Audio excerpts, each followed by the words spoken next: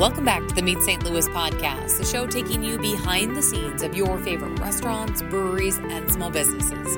I'm your host, Alexis Zotos with First Alert 4. This week, we're chatting with James Beard Award-winning chef Kevin Nashan. He's worked for some of the best chefs in the world, but it was his time at St. Louis University that drew him back to St. Louis to open a restaurant. However, instead of opening up his own, he explains how he took over the beloved Benton Park restaurant, Sidney Street Café. It's now been 20 years, and it has been transformed into one of St. Louis's best restaurants. Then, in 2014, he opened up Peacemaker, just down the street. It's a much different vibe and concept, but an equally special spot. On this episode, we talk about the journey from growing up at his family's restaurant in Santa Fe, New Mexico, to becoming one of St. Louis's top chefs. Let's meet Kevin. Well, thanks for joining us on the podcast. Thanks for having me. We're sitting here in Peacemaker. You have a very long history of restaurants, both here in St. Louis, across the country, across the globe. Can we walk it back to the beginning? When was your first restaurant job? First restaurant job was my family's. We grew up. I grew up in Santa Fe, New Mexico, and our family had a restaurant there for 27 years. And my brother and I and my sister, we all grew up in it. It was called La Tertulia, and meant the gathering place. And that's pretty much bust and washed dishes for a long time. Did you know from the beginning that sort of restaurants were, or at least the food industry was what you wanted to do, or? No. No. That's why I went to the university, and I actually came to St. Louis for that. I went to St. Louis University, loved it, had a great experience. Majored in marketing and poli-sci, and nice. Thought I was on my way to maybe go to law school, and that's kind of like towards my second senior year, which would be a fifth year. Great student. You could just tell that from the start. You were having fun. Yeah, too much fun.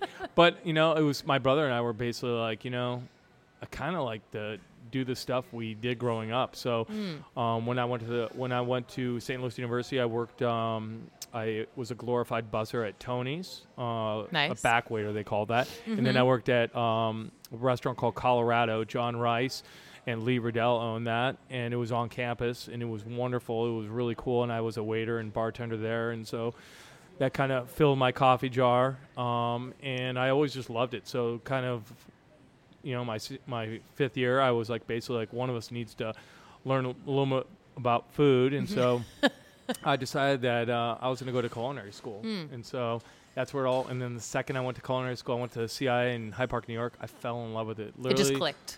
Like the first day. Like, I was like, man, this is totally what I want to do. And just good vibes, It's kind of when you meet somebody and you got that good energy, and it feels like, I don't want to be weird, but goosebumpy and stuff. It was like, hey, I want to do this. So did that, took the trash out in a bunch of restaurants. Just was really, I loved it. I lived abroad. I lived here, lived all over the country, and just took the trash out and was mentored from a bunch of really good people. Yeah. I mean, how did you, after culinary school, how did you decide what direction you wanted to go? Fine dining versus more casual? How did you decide? Well, I think that, the great thing is, culinary school isn't for everybody. I think that, and I wouldn't recommend it for everybody, but I needed direction. I needed something that was going to keep me for a second on railroad tracks. But I think the more important part that they instilled, and it was super important, is that in any field that you do, and especially cooking, is you need to have the foundation, the base. And the only way to get that, and it's still true today, is to work in the fine dining arena in the beginning. And, you learn to make stocks, your sauces, your vinaigrettes, all your meat cutting, everything there. And so it was kind of like, well, that was an easy choice. And then, I was like, okay, well, that being said, it's like I want to go work for the best, because the only way to learn is to try to get. So it was just kind of a lot of like knocking on doors, getting doors shut on you, and everyone. It's kind of hard to start off with in cooking, especially trying to go to good places, because no one wants to give you the first shot, and then you just keep on being perseverance, and then it was incredible. And is it different then versus now? Do you think chefs today have it easier to try to get in, whether it's just easier via social media, connection, networking?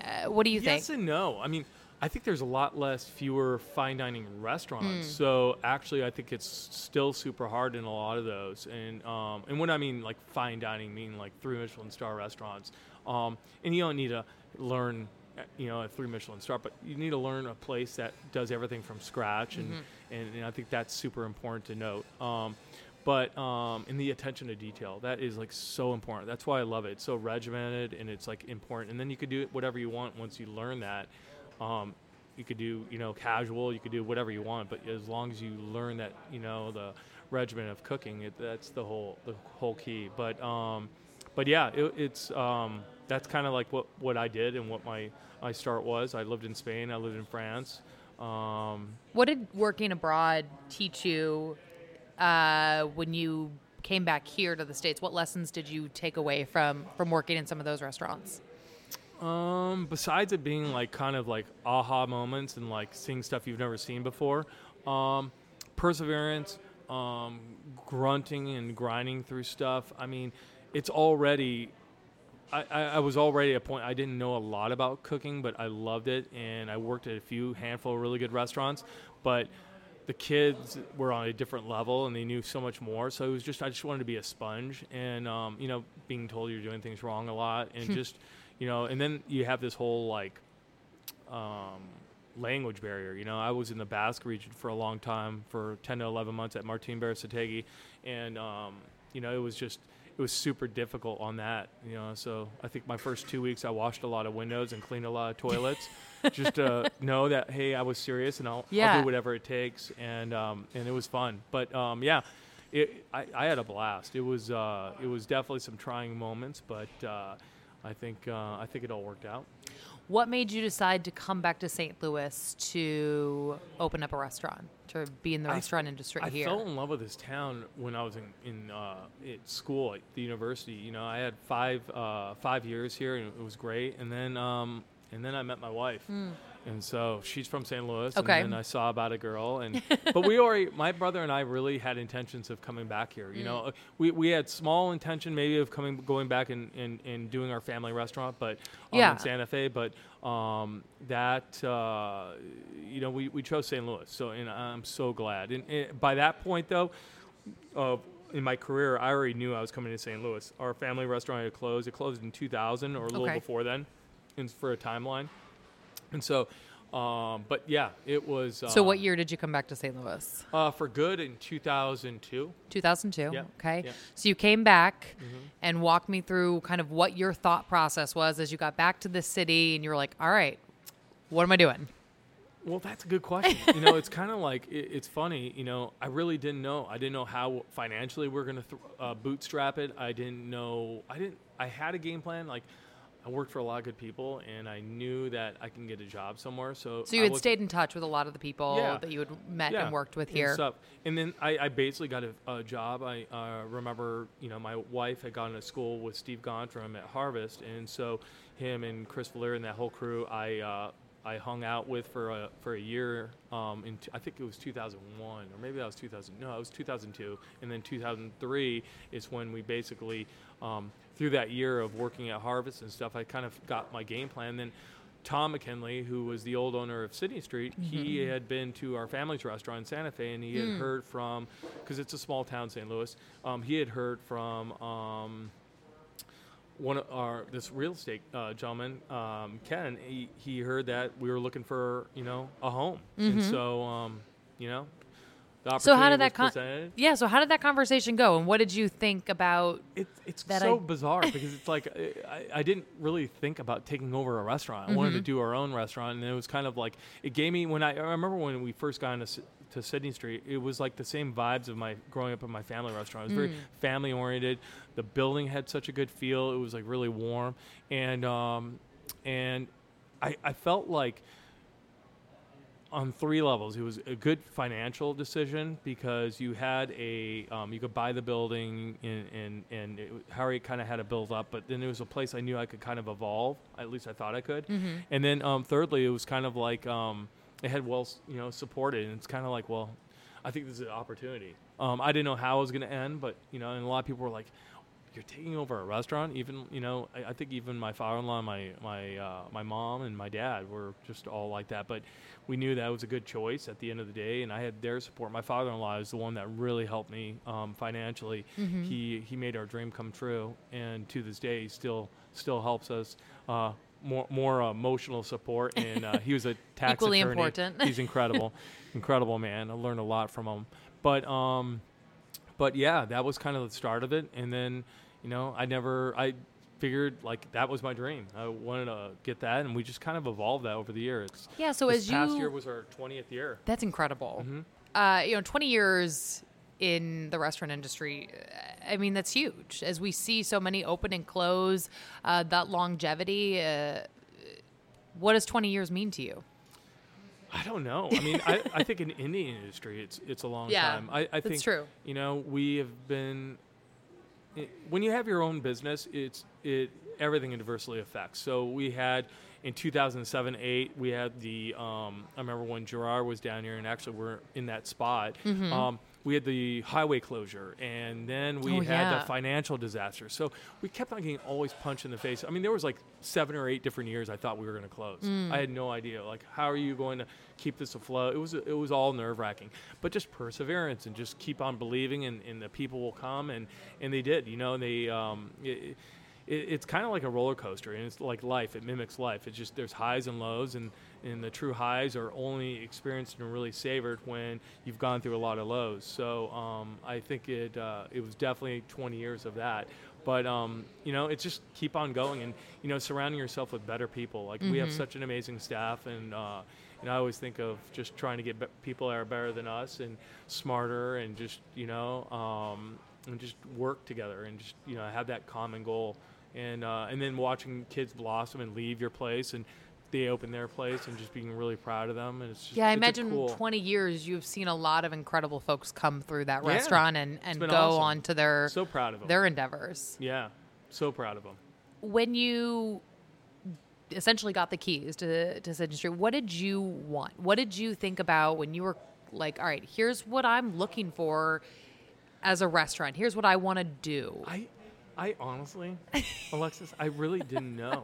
Even when I was in the midst of it, I knew that I knew the food I loved, and I wanted to kind of incorporate that, but it took major time. It was like one of those things of like, the first time we ever put foie gras on the menu, the first time, I remember my first dish I ever changed there, and it was like this, like, I was trying to remember the other day, I was thinking about it because I knew we were going to be on this podcast, but it was like a halibut dish, and I did like a saffron risotto, and I did this like almost shellfish broth, and I just remember that was like my first dish, and it was like those, or like, doing all vinaigrettes, and like, it was like little like triumphs. And I think it's been 20 years of that, and we're constantly evolving it.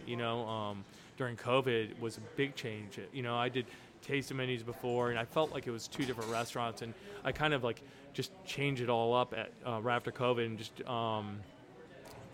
it was a more approachable menu, I think, and then also it was just it had that same integrity and that same fun and play, but it wasn't like you didn't have to like say, oh, if I get a tasting menu, I'm gonna be here for 3 hours or that kind of thing. And it's been all the better for us. It was really well received, and it's been super supported. Is it scary changing a menu, changing things up for a restaurant that has such a sort of establishment in St. Louis? Does it scare you to make changes? Well, I think everything in life scares you, right? But I think you have to evolve.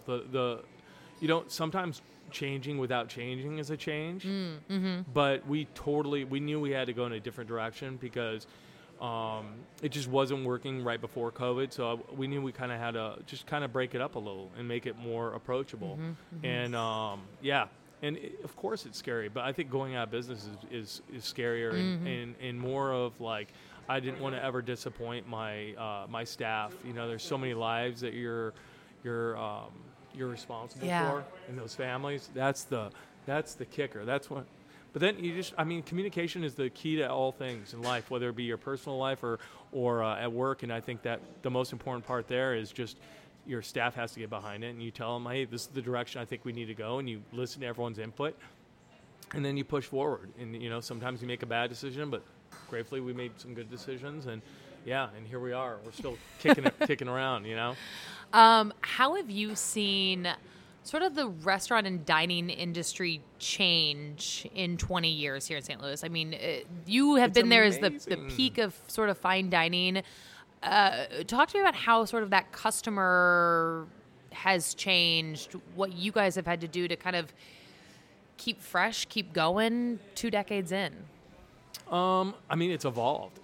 There's so many incredible people here, and I'm not going to name a bunch of people, but everyone knows. It takes a village, and I am so proud of this town in the last 20 years of just building it. You know, the whole base was built on, you know, Vince Bomarito, Bill Cardwell, you know, Gontram. Like there's a handful of people that are truly for that foundation, you know, even the John Rices and Lee Riddells and you know, just Tom Sainer, you know, from Manny Guns. You know, I don't want to leave anybody out, but that was the foundation base, and it's kind of like, okay, well, how do you build on that, and how do you attract people? And it's like, I think the cool part was that St. Louis just got this steam and momentum of people just coming in, and it just really it evolved, and everyone kind of just does their own different thing. I mean, in this little neighborhood, we have amazing place, Little Fox, an amazing place, Lucky Accomplice, and Press, and just everyone kind of does their own fun stuff. And then,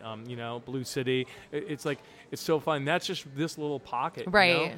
You know? There's so many places, and it's kind of like that's what makes St. Louis fun, is that you can go, and there's so many fun efforts and different cuisines and fun hospitality. So it's cool. How much do you know? You mentioned so many great spots, and I think nationally there's been a lot of recent attention on our food scene. I think it's something that a lot of us here in St. Louis, we know we've had a really good food scene for a long time, and you know, it's not the first time we've gotten national press for our food scene.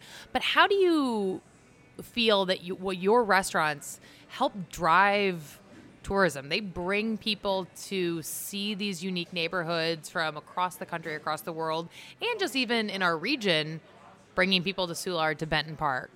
Well, I wouldn't say necessarily bring or that, but I think they are attributes to a good city. I mean, you know, St. Louis has like so many cool things going on with like Forest Park and just all these different, you know, the City Museum and just all these little pockets, and it's just great to see it all filled out with great restaurants and bars and, you know, speakeasies, and you know, now we have this incredible soccer park, and just it's fun to see everyone kind of up in their game. And then the food scene is just like fun little caveats that, like, you know, life is about like having an experience, and you know, everyone works their butt off all day, and these restaurants are basically escapes to get out. And you know, you have like families and, you know, whatever that is, and it's like, hey, how do you escape for a couple hours after, you know, 10 hours of craziness, and just to kind of, and all you want to do is unwind. And it's even better when there's like a really good effort put together, and it's a fun atmosphere. But I think they're all good efforts. You know, it's kind of hard to have a bad effort. Yeah, you know, you mentioned sort of that feeling of escape.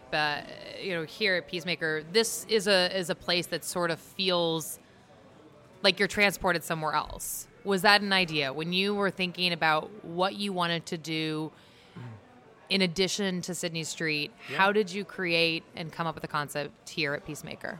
Well, I spent a lot of time in Louisiana when I worked at Commander's Palace, like 2 to 3 years, and I loved like gumbo and, you know, po' boys and all that kind of stuff.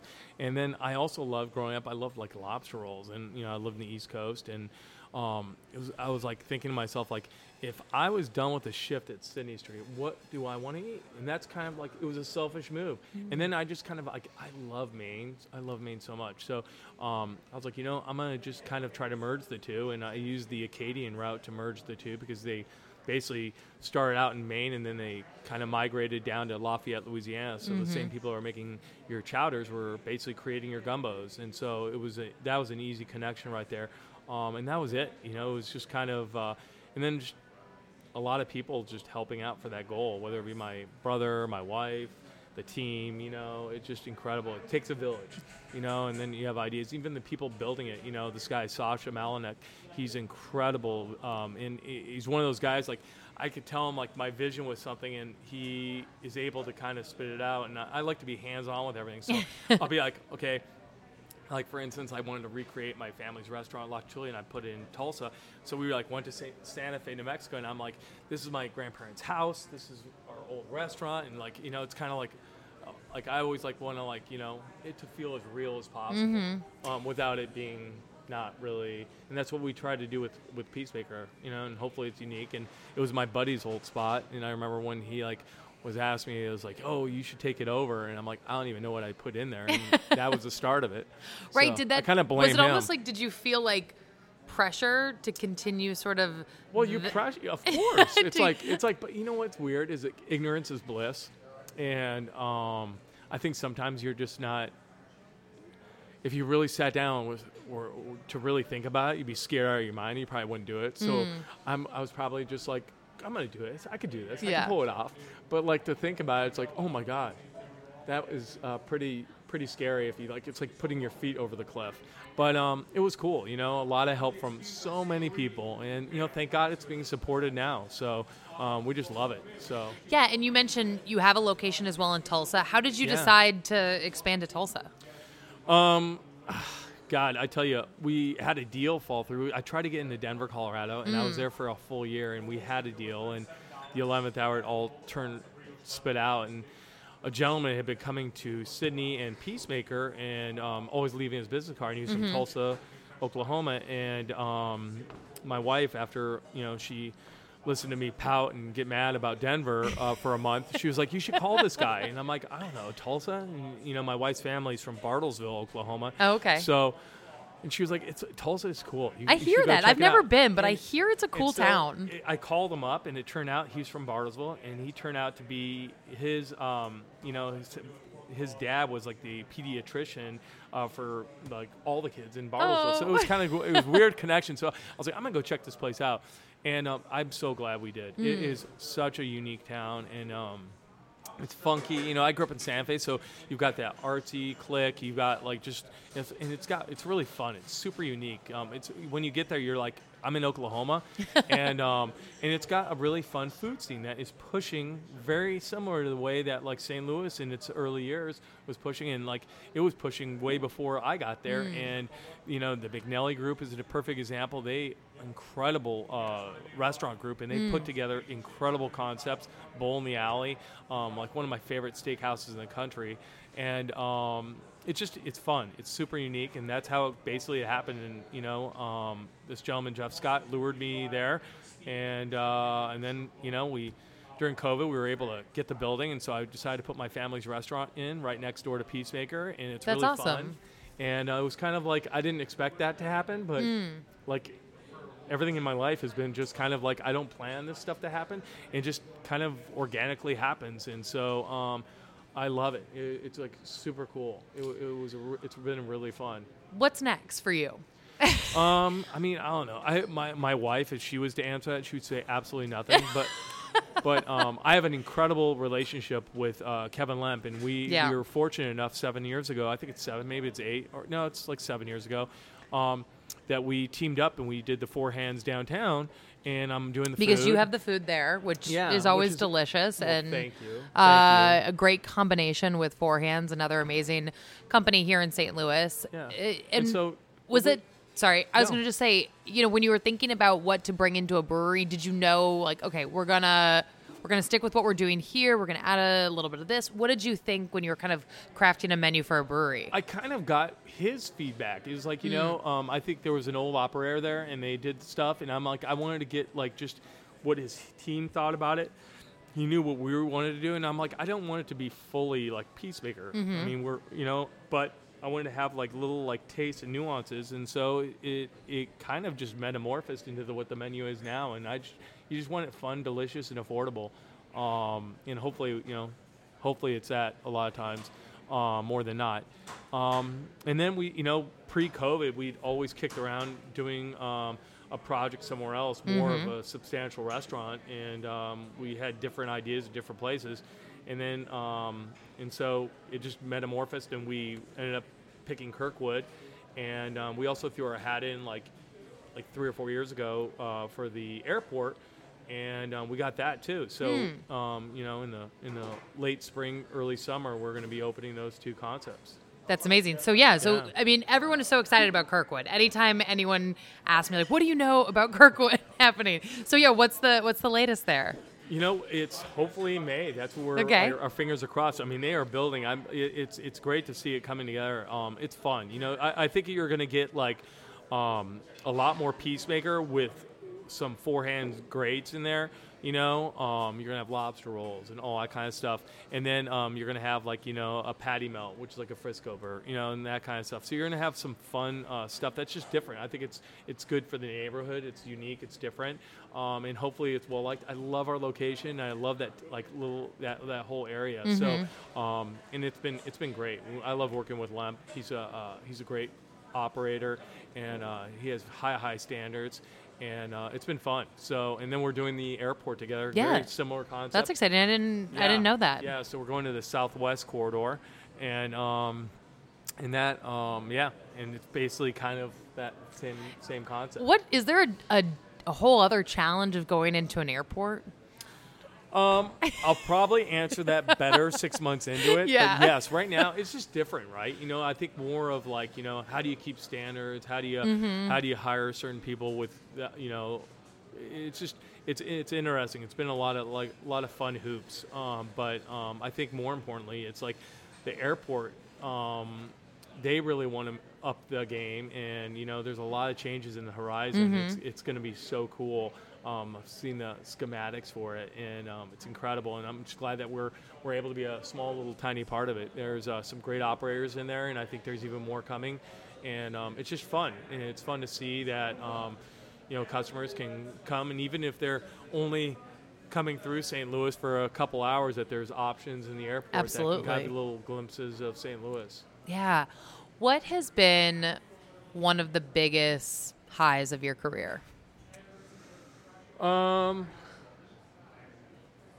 mean, they're all highs, right? I mean, you can't choose a different high. I mean, opening this place was pretty incredible. It was like, I mean, still to this day, I don't know how financially we pulled it together. It was like I felt like I was, taking my first Holy Communion money out. I was like, every dime we were like kind of like wringing the cloths, and to the day I still feel like that. But that was an extreme high, and that was like the first day my oldest went to school, so it was kind of a unique experience. I don't know. Our 10-year of Sidney was really cool. Our 20-year of Sidney is really cool.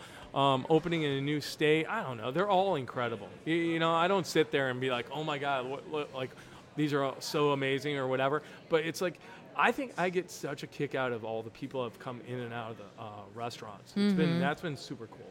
Just watching people like really blossom and do really well in the city, and just kind of, it's fun. And just your relationships with different chefs and how that has evolved, and some of them are your best friends, and it's really cool. How does that? Do you consider yourself a mentor? I consider myself I try to show up and be helpful. Mm-hmm. I mean, I don't know if I mentor. I mean, I don't sit there and think I know everything because I don't. But like, I love being. I love so many people along my ride, and my ride's still going, have been so helpful. So like reaching out and all that kind of stuff. So I just always want to mimic that. I was going to say, I mean, you kind of glazed over a lot of the many incredible places that you've worked at in your career, and probably some of those mentors. Is it hard for you to accept that you were probably also one of those incredible chefs and mentors to young chefs in our city?